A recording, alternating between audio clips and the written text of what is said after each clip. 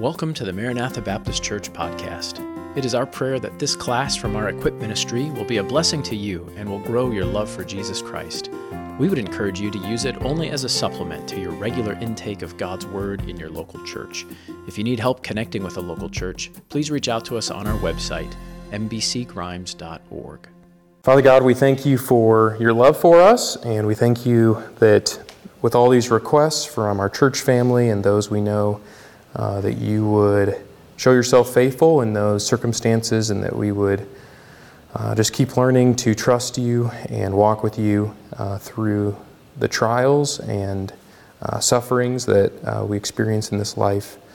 And we just thank you for those who have that opportunity right now and that are trusting you through that, and just pray that you would continue to comfort them and help us as their church family to encourage them and to find ways to bless them as they walk through these things. And thank you for the opportunity to study your word tonight, and we pray that you would help us to find Christ as our supreme and sufficient Savior, and that we would just learn to walk with you and not to trust ourselves, but to trust in you. And we pray this in Christ's name, amen. All right, tonight we'll be in Colossians 1, 9 through 14, but I just wanted to kind of catch the high points of the background of the book that we looked at last week. So remember that the purpose of the writing of this to begin with was Paul was addressing some false teachings that had come up in the life of the church.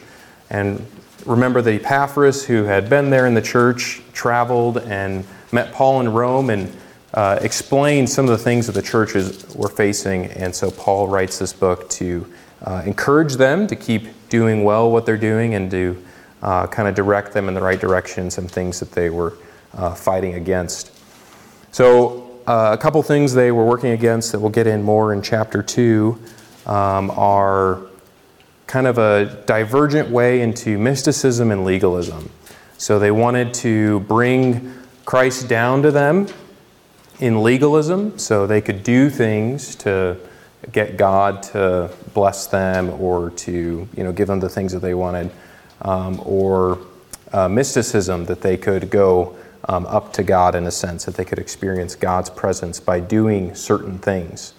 And the encouragement that Paul sends to them, kind of the core of that is in Colossians 2, 9 and 10, where he wrote, "For in him, Jesus, dwells all the fullness of the Godhead bodily, and you are complete in him, who is the head of all principality and power." So Paul's just really encouraging them that, these other things seem like avenues that may not be bad things, avenues to be closer to God, but you are already close to God because you're in Christ, and all the fullness of God dwells in him, and we are complete in him, so we don't need these other things. So then he gets into, in the second half of the book, how we can live our lives because Christ is supreme and sufficient. So we kind of study the Christian thinking, the preeminence of Christ in Christian thinking in the first couple chapters, and then we get into the preeminence of Christ in Christian living. So those aren't exact divides, even as we study today. Paul's prayer for them is encouraging them to walk worthy of Christ and to be well-pleasing to him. So they're not separable, but oftentimes the Christian thinking is the foundation for Christian living. As we get into the next couple verses here in chapter 1, we'll see that we need to walk in the will of the Father by growing in the knowledge of God. So last week we saw that Paul mentions that he and Timothy had been praying for them, and now he's sharing more of the contents of his prayer and the things that he wants them to be growing in. And so part of that is how to know God's will. And this is really helpful for us. I remember when I was younger, I was probably early high school or junior high, I played basketball, and I would go out on my driveway, and I would kind of do like a Gideon, I think he's the one, right, to put out the fleece. So God told him to do that, and so that he would believe that God was really going to do what he said to do. But I would do that kind of thing where I was seeking the will of God by shooting like abnormally hard shots, so like if I shoot over the garage backwards and it goes in, I know that God wants me to do this thing. So I don't know if you guys have ever done stuff like that. It's not a good idea. But I would do that kind of thing as a kid where it's like, I believe God is in control of all things, and so I'm going to do this thing that only He could do.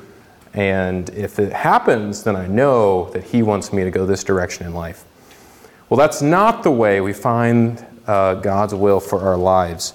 And so Paul is going to explain that we find God's will by growing in the knowledge of God. And we grow in wisdom, and we grow in godly understanding, and we become able to know what God wants us to do in different circumstances using the intellect He's given to us that's informed by a knowledge of Him through His Word.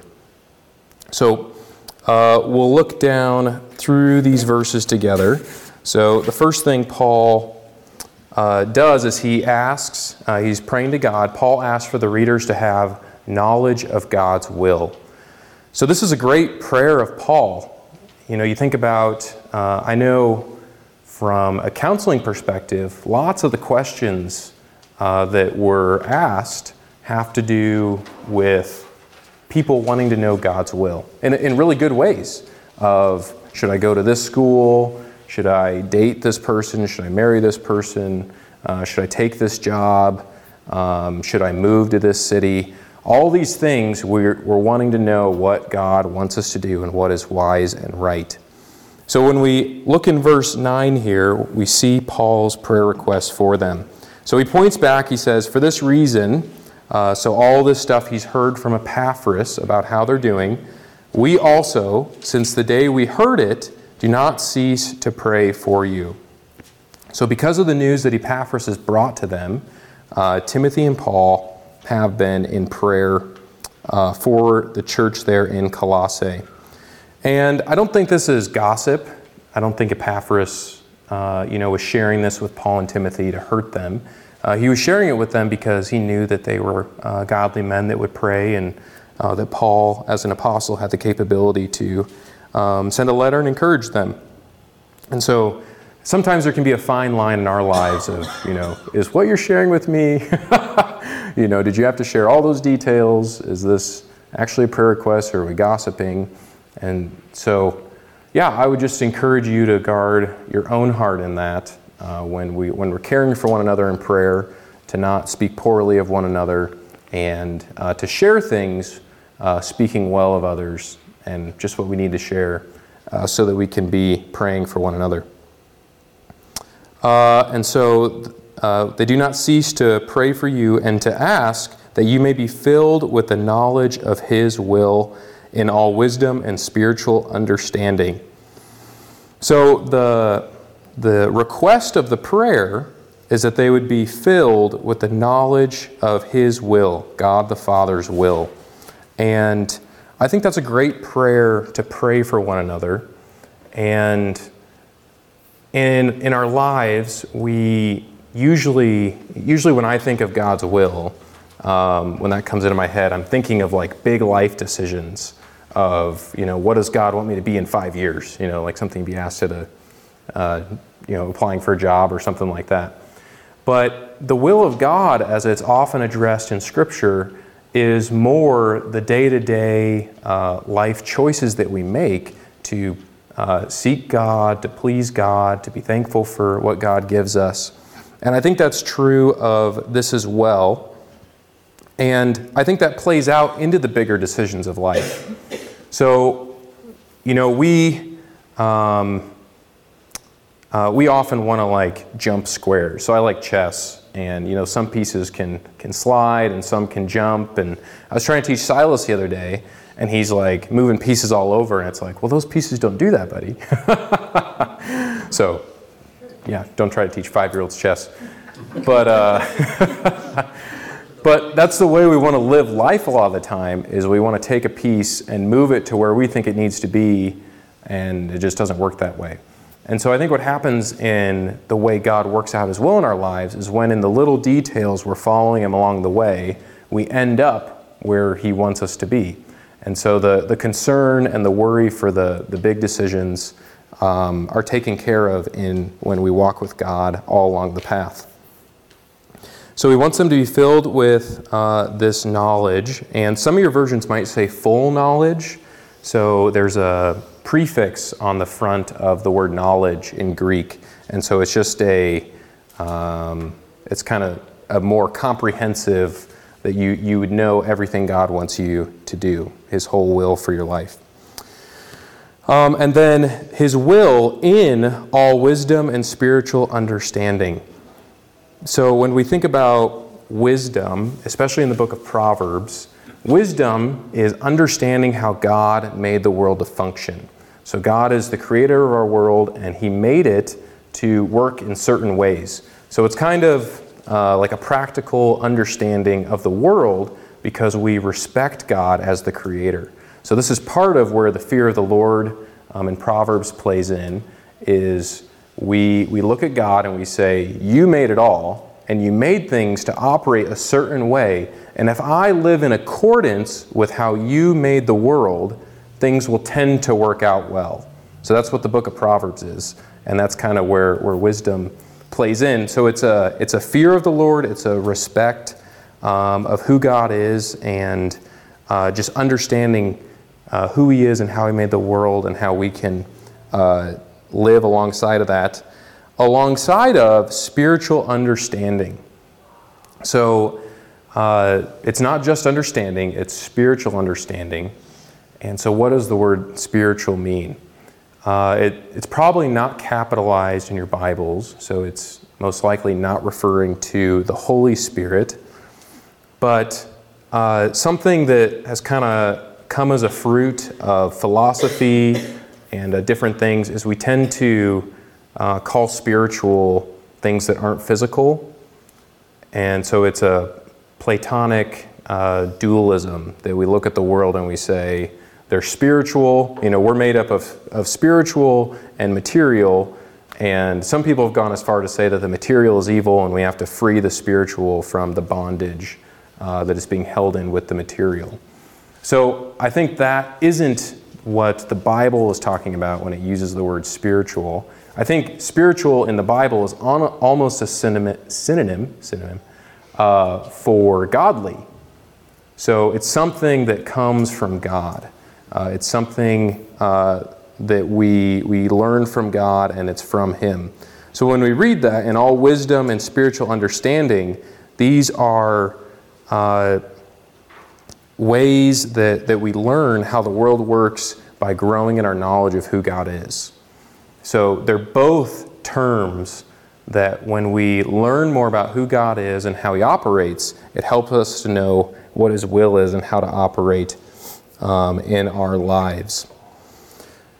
So that's helpful to us because Paul probably never met these individuals, and he's in prison, and here he is praying for these individuals that they would know God's will for them, that they would know what He wants them to do and how to pursue Him in life. And He's helpful to them even when He's not there. So I think this can be an encouragement to us in life that we should be praying for one another in our own church family, but then there's opportunities to pray for others in other churches that we know and others that we've never even met, and we can learn from those we haven't met, all sorts of things like that. And so I think Paul gives us a good example here of both how to pray and then how to find the will of God. So to know the full knowledge here, I think it comes up again in verse 10, but I think we'd all agree that you can't know God personally, have this more full knowledge of God without going to His Word, where He's specially revealed Himself to us of what He's like and what He's doing, what His purposes are in the world. And so I think, it's great to pray for each other, but to also be personally in God's Word, to be growing in our knowledge of Him, and not to just be hoping that, when I need to make a decision that I'll be able to figure it out, but all along the way be walking with the Lord and growing in our knowledge of Him and getting to know more. So this knowledge is like an intellectual content knowledge, but I think it goes beyond that, right? It's a delighting in God, worshiping Him kind of knowledge where we have that respect to not only know His will, but then to follow it in real life situations when we may not want to. So, you think about all those things. I joke that, it's the hardest thing when a young man has his heart on a woman to talk him out of it. He'll turn against his parents, he'll turn against his friends. I've seen it happen. Like, he's gone. There's no stopping him. So there's things in life where God is going to be directing us a different way than where we want to go. And if we don't have that fear, if we don't have that love of Him and reverence, we're going to go our own way. So that's kind of the main part that he's praying for them. And then he gives the purpose of why he wants them to grow in the knowledge of God's will. So secondly here, he requests knowledge for the purpose of walking worthy.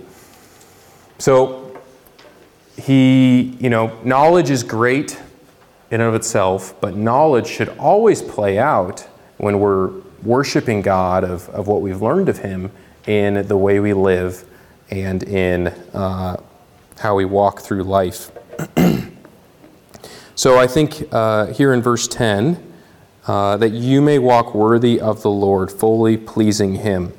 So the purpose of why he wants them to be filled with this knowledge, of why he's requesting this from God for them, is that they would be able to, that they would be able to have the result of walking worthy of the Lord, fully pleasing Him. So I don't think on our own we can just figure out what's pleasing to the Lord and what's a worthy walk before Him. It has to start with a knowledge from His Word. So it'll kind of play out here in 4 different participles of how we're to walk worthy. And so it's a result, a means, a second means, and a manner. So he's going to talk about how they can be, how do you know that you're walking worthy of God? Well, there's fruit. We'll see that in verse 10. And then how can we begin to walk worthy? The first means is increasing in the knowledge of God at the end of verse 10. The second means is being strengthened with all might from God. And then the last way we're to walk worthy is to give thanks to God, and we'll look at 12 through 14 for that. So I can put these up here for you. They're just the parts from the verses. So Paul kind of walks through in his prayer. He's praying this for them, but it kind of results in giving us how it plays out in life by what he's requesting for them. So yeah, are there any questions on kind of the first 2 main points? Or other thoughts that you've seen in life that may be helpful for us?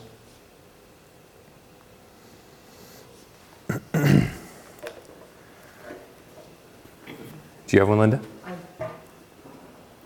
not sure I can say this adequately, but there are other passages that talk where Jesus is personified as wisdom, knowledge, and understanding. Yeah.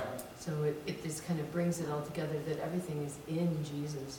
Right. And knowing Jesus is the way we get true knowledge, the way we get true understanding, the way we get true wisdom. Yes. James explains what that wisdom is from above. It's first pure, considerate, easily treated, full of mercy and fruits. So our first gravity should be toward Jesus. Yes. Not that's excellent. Head knowledge. Right. No, that's really good. Yeah, I was also the kid who would I'm going to open my Bible and have a word from the Lord of what to do in the situation, And I think exactly what you said, where that's not the kind of knowledge we're looking for of just, what does this verse say and how can I make this work for my life? But knowing Christ and knowing what he's like and running to him. That's really good, Linda. So in verse 10, I kind of broke it up into 3 parts. So the second part there, being fruitful in every good work. So I think this is one of the ways Paul's praying that this would be the result of their walking worthy, that they'd have this fruit. But notice that it's passive. It says being fruitful in every good work. So, we know from Ephesians that Paul wrote at the same time as this letter, Galatians, I misspoke. We know from Galatians the fruit of the Spirit and how the Spirit is the one who works that fruit out in our lives. So I think one way to think about this is I know I'm walking worthy when people around me see more of what God is like than what Ryan is like. So Pastor Lance has a really great way of talking about this, that our job as believers is to show the world what Jesus is like. And that's what we do when we repent, is we say, what you saw right there, that's not what God is like. That's what Ryan is like, and I'm sorry, will you forgive me? And hopefully Ryan's becoming more like Jesus. But the Spirit shows his fruit in our lives and through us, and he's working that. So it's not something that we just fully passively don't do anything. It's an active trusting the Lord and walking with him, and he produces fruit in our lives. And then secondly there, increasing in the knowledge of God. So this is similar to above, and I think this is just another emphasis of Paul, that these individuals who were pursuing, knowing God in these maybe special mystical ways, that we should be growing in the knowledge of God, but it's something that you need to be careful of, and it needs to come from God's word. Third, strengthened with all might according to his glorious power for all patience and long-suffering with joy. This one's really hard. It's a great prayer to pray for one another, because we all want to walk with the Lord. We all want to be pleasing to him and walk worthy of him, but we can get self-reliant or even legalistic about these types of things, where I'm going to do it myself. I'm going to please God on my own. This time I'm going to do it. Or if I do these things, I'll be pleasing to God, instead of trusting him and walking with him by faith. So strengthened, it's not active. I think it's more of like a middle voice, but it's not our might. It's strengthened with all might according to his glorious power.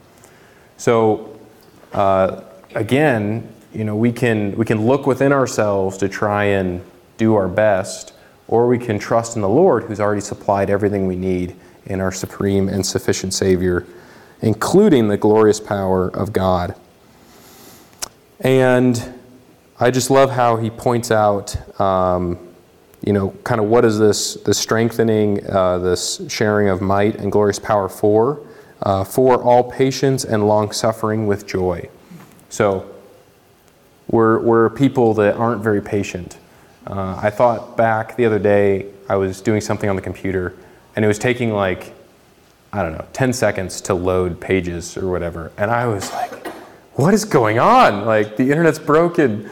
And then I remembered when I was a kid, and you literally had to hit the connect button, and then it would, you guys, it would make the dial sound, all that stuff. And that was really slow. So I am not good at being patient and long-suffering with joy. I think that's something I can grow in. But I've talked about it with my boys. Little boys aren't great at being patient and waiting, with joy. So I've tried to distinguish in their mind, what does waiting look like versus patience? So we say patience is waiting quietly with a smile on your face. So I say that to them, and they kind of giggle, and then they smile. And it's hard to wait. It's really hard to be patient and to wait, especially with joy. There's lots of times where we're stuck, like we have to wait. We have to be patient. But to do that with joy, we need God's glorious power to help us be able to do that. But what an encouragement that is to have, to know that in our supreme and sufficient Savior, God strengthens us according to His glorious power for all patience and long-suffering with joy. And then the last one there in verse 12 is giving thanks to the Father. And then he's going to mention several things that he gives thanks for. But I think this is somewhat the manner in which we can walk worthy of the Lord, is thankfully, is giving thanks to God for what He's done in Christ and what He's doing in our lives currently. And again, that's hard to do. It's hard to have a thankful heart when things don't seem right around us and they're not going according to our will, and maybe we're trying to do things that God hasn't put for us to do. So those are the four kind of ways that Paul talks about how walking worthy plays out. And so he prays this for the believers there in Colossae. And again, I think this is a great, if you enjoy praying Scripture, this is a great prayer to pray for one another that encompasses a lot of things for the Christian life. Any thoughts on anything we've covered so far? Yeah, Linda. I think the more we increase in knowing the goodness of God, the love of God, His accuracy in what He's doing, you get a bigger perspective than you're right now. Mm-hmm. And it does help you endure. Yes. And have the long suffering with some joy, because you know there's a good end. Mm-hmm. And you know the person who sees the good, even if you don't see any good, you can trust his perspective. Right. Helps you with endurance. Yeah, very good. Yeah, I remember, I think it was when we went through the life of Abraham as a church, thinking through Abraham, who God appeared to and made all these promises to, and thinking through how many years passed between God coming and giving him any updates or anything. It's like, that was like 20 years right there where just God promised, and Abraham, as far as we know, didn't hear from him for that long. And so, what's a couple days, right? Yeah, Dale. I was fascinated by your illustrations of throwing the ball and yeah. the Bible. And there's a great progression, too, in the sport, because in fruitfulness, we're beginning to learn and desire the fruit. Mm-hmm. And it seems like there comes a time when you face something, you say, well, I know what I ought to do. Mm-hmm. And then there's what I want to do. And we always think that what we want to do is going to be the better outcome. And right. There's a process of learning that, no, God said we should do it differently. Mm-hmm. Saying, but that would be horrid if I did that for a whole bunch of reasons, and only to find that after obeying that there was a reason God wanted you to do it that way. And I don't know about you, but I've had to go through that kind of experience a few times. Yep. But what happens with those is that builds strength, because you begin to recognize that it's a better thing to do what He said than to do what I think I figured out. And it ultimately is thankfulness. Yep. That progression, I think, is a natural part of maturing. Yeah, that's really good. Jim, do you have something? Well, I was going to say, I think that from a layman's standpoint, bottom line, what Paul's telling them is get the knowledge through faith and walk the talk. Yep. We today struggle with this walk the talk idea. And that encompasses a whole lot of things, some of the things that Linda was talking about. But, do we walk the talk? Do we have the knowledge we're to get knowledge, right. and what do we do with it? And I think that's the biggest flaw in humanity, certainly in my life. Mm-hmm. You know, No, it's a big challenge. that's really good, Jim. Yeah, as I think through both Colossians and Ephesians, there's such rich gospel truth in it, but then there's really hard, real life commands from the Lord, in the second half of each of those books, and they come together, and we need to trust our Savior and keep learning to obey. I tell my boys lots of things, but I tell them that, I'm still learning too, and we can learn together, and I'll be learning forever. God's the only one that has it all figured out. So. Can you imagine Paul writing these things? Mm-hmm. He's a prisoner. Right. He's not. I mean, he comes up with amazing things, Mm-hmm. even as a prisoner. Yeah. No, it's really, that's almost a testimony to God's power that the gospel flourishes even in persecution and prison and all those things. Good, Nancy. You summary? Yeah, I like the word persevere. Yeah. Maybe somebody used that already, I couldn't hear it. Mm-hmm. But because we can't persevere without strength. He's strengthening us Right. so that we can persevere, go through. Mm-hmm. Go through. Yeah, that's really good. And Just to add on to Yeah, that, Jim. without the knowledge, we don't want to persevere. Right. Right. Yeah, we give up. Yeah. But it's helpful in the context of this text too, because there's community happening here where, Paul is encouraging them and even saying like, I know you guys are going through hard things, but I'm praying for you, and here's what I'm praying for you. And so different ways that we can encourage each other as well. The last part here is connected to the section that we'll study next week as well, but it talks about what the Father has done for us in Christ. The next couple things here. And I think these are some immediate things that we can increase in our knowledge. Not that we don't know these things, but I think Paul is saying, here's some things that God has already done. We can give thanks for these things. These things it's an opportunity to know what's true of us because of what Jesus has done, and then to start living and walking worthy of who He is.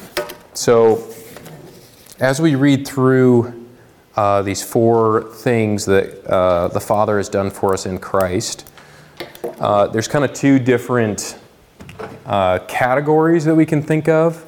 So one is, oh boy, this is a new marker. One is de jure, these are fancy Latin words, and one is de facto. So this one is like law or, judicial. And then de facto is like actual or what we may experience in life. So what we're going to read here. Yeah, I picked a bad marker. It's a brand new marker too. You need to store it upside down. Oh, it was like this. Yeah, So. that's my teacher tip. Love it. This whiteboard gets ransacked by the kids every week, so there wasn't even a marker. I had to run and grab one.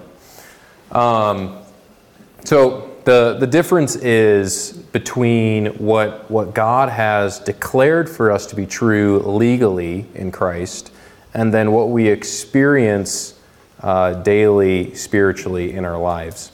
So what we're going to read here is true of us in Christ. It's de jure. It is true of us. We are complete in Christ in these four ways, but our experience, if we just look at our experience, it says this is not true.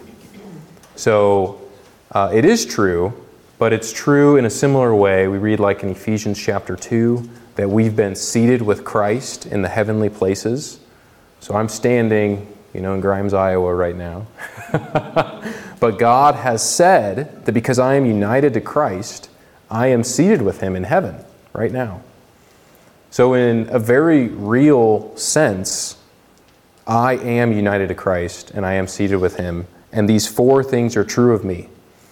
And these are the types of things, these gospel truths, that when we increase in our knowledge of these things and we remember them in our lives, it helps us to walk worthy of him, to be well-pleasing of him, and to live according to the principles that this declares in our lives, the gospel principles.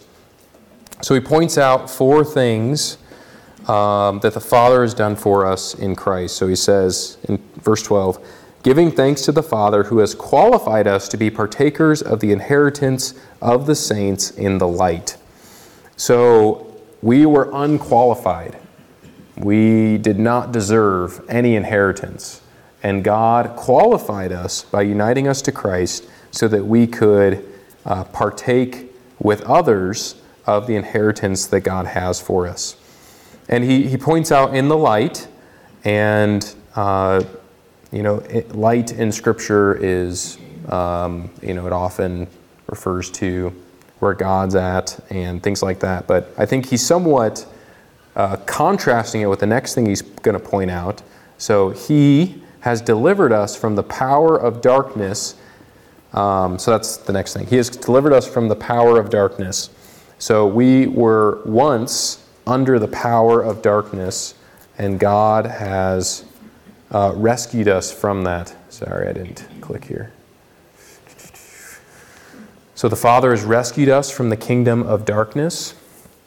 So not only were we unqualified with no inheritance, but now God has adopted us as his children, making us or qualifying us to partake of his inheritance, and then he rescues us from the kingdom of darkness.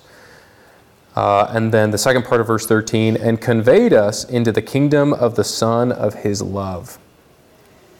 So again, we look around us today and, where's my inheritance? It doesn't look real in our lives right now, but God judicially, legally, in all the ways that matter except for what I experience right now, I am qualified to be a partaker of God's inheritance, and I've been rescued from the kingdom of darkness and put as a citizen into the kingdom of the Son of his love. And so these are just radical truths that when we think about our lives, it simplifies a lot of things in life. So we had our pastors meeting this afternoon, and we're talking about building and renovating and trying to figure out what our best next step to do is. And that dollar sign is scary. But we serve the God who took us out of the kingdom of darkness and conveyed us into the kingdom of the Son of his love. Like, why does a decimal point matter? God owns it all, and he's powerful. His glorious power is enough to take me out of the kingdom of Satan and to adopt me into the family of God. And so things in life, we don't need to worry anymore because we know that God has it all.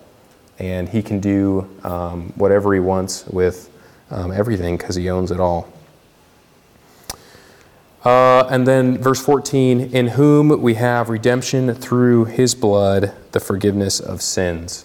So at the end of verse 13, it talks about the Son of his love, and then it refers back to him in verse 14, back to the Son, back to Jesus. In Jesus, we have redemption through his blood, the forgiveness of sins. So we just have some really clear gospel truths of things that are true of each one of us because Jesus shed his blood for us and we trusted in him. And when we increase in this knowledge, walking worthy can become a lot easier. When we think about the glorious power that was displayed in what God did in these 4 things, that's the power that he's strengthening me with in my day-to-day life. So what does this require of us?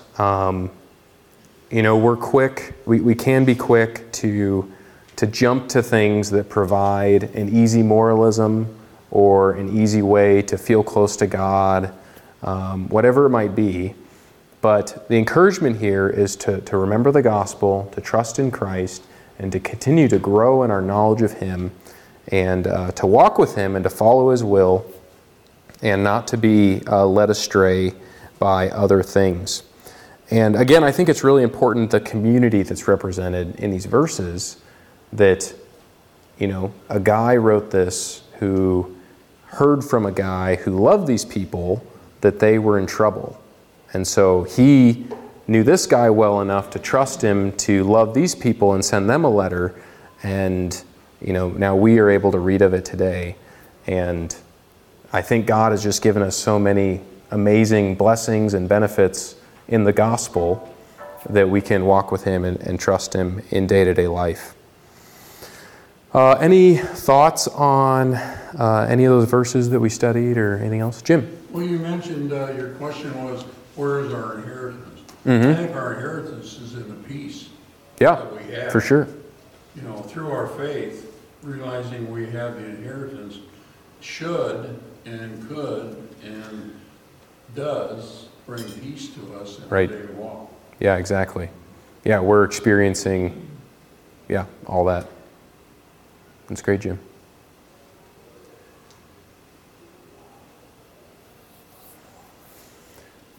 Any other thoughts on 9 through 14?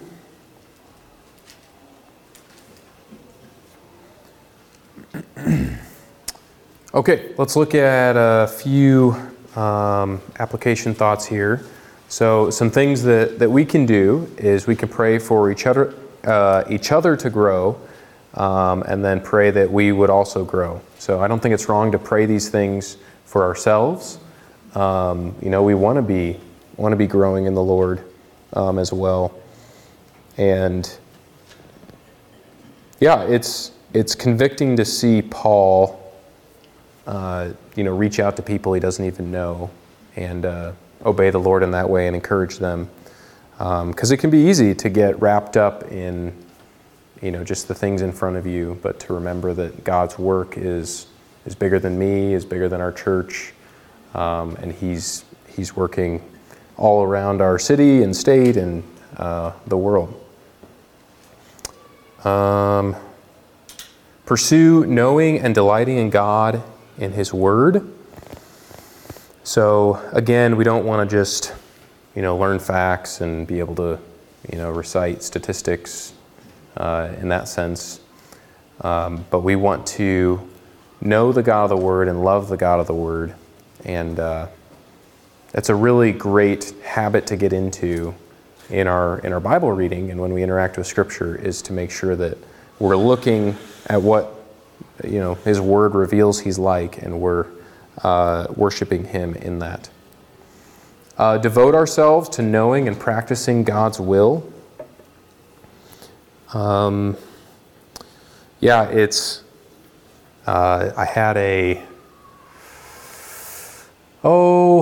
had a period in my life where I was like, I have no ambitions. I'm just going to be what God wants me to be. And I don't think that's the sense God wants us to have in life. I think we need to be ambitious for Christ and doing the things He wants us to do, and not just throw aside purposing our lives for something and just saying, well, I'll just do whatever happens, but seeking to follow the Lord and to do what He wants us to do in the details of life. So there's a book I started to read by a guy, I can't remember his name right now, but it's called Rescuing Ambition. And the idea is, God doesn't want you to just let go of everything and do nothing or wait for Him to do whatever, but to know His Word, to know what He wants you to be doing and go after that and be practicing His will as He's clearly laid out for us in His Word.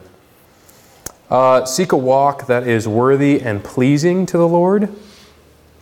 It's easy to get lazy in our walk with the Lord and either to just do the things we know is right because we know it's right, which can be responsible. We shouldn't just like do the wrong thing because I think I would be hypocritical if I did the right thing, not feeling it or whatever.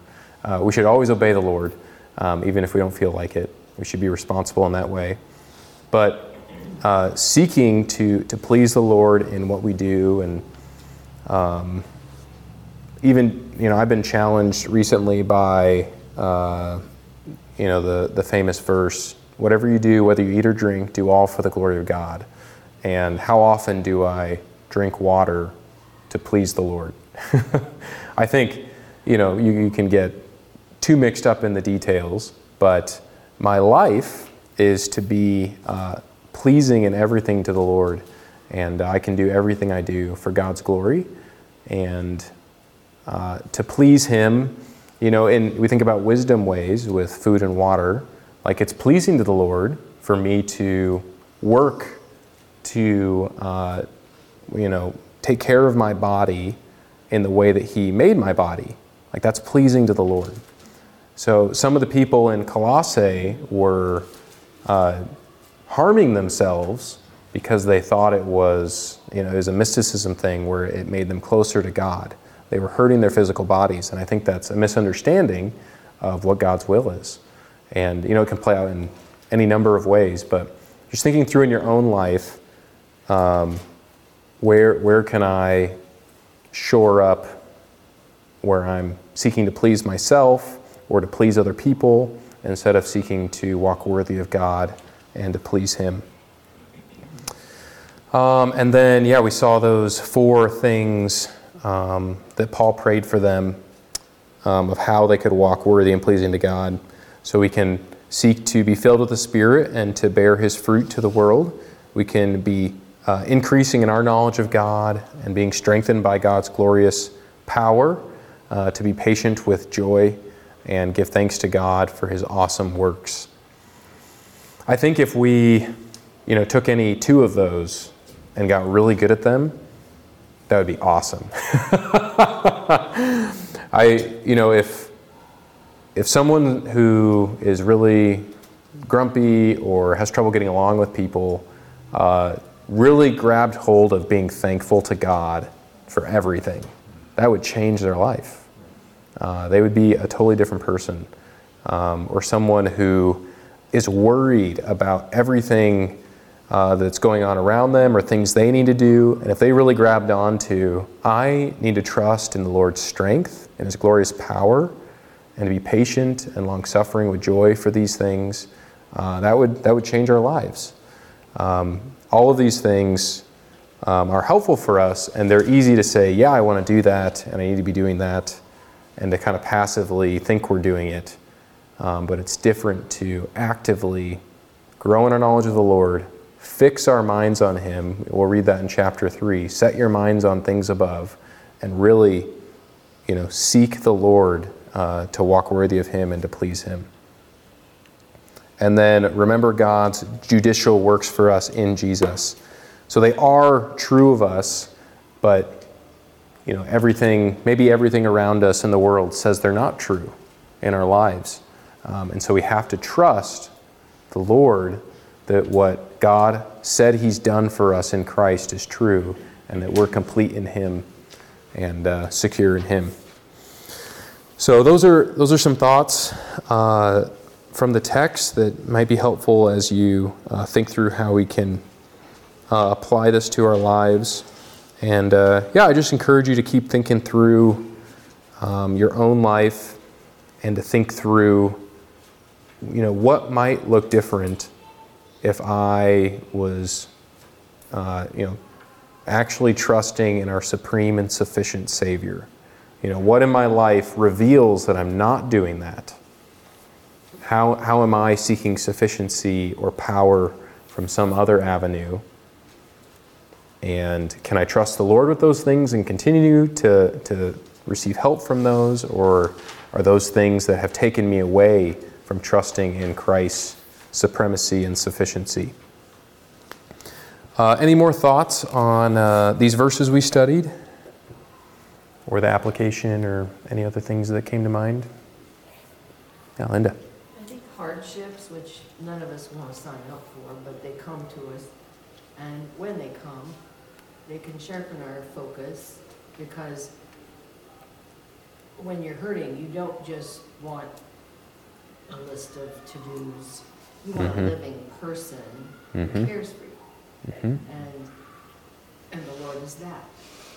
And that draws us to him and helps us to know him, and he helps us to do his will.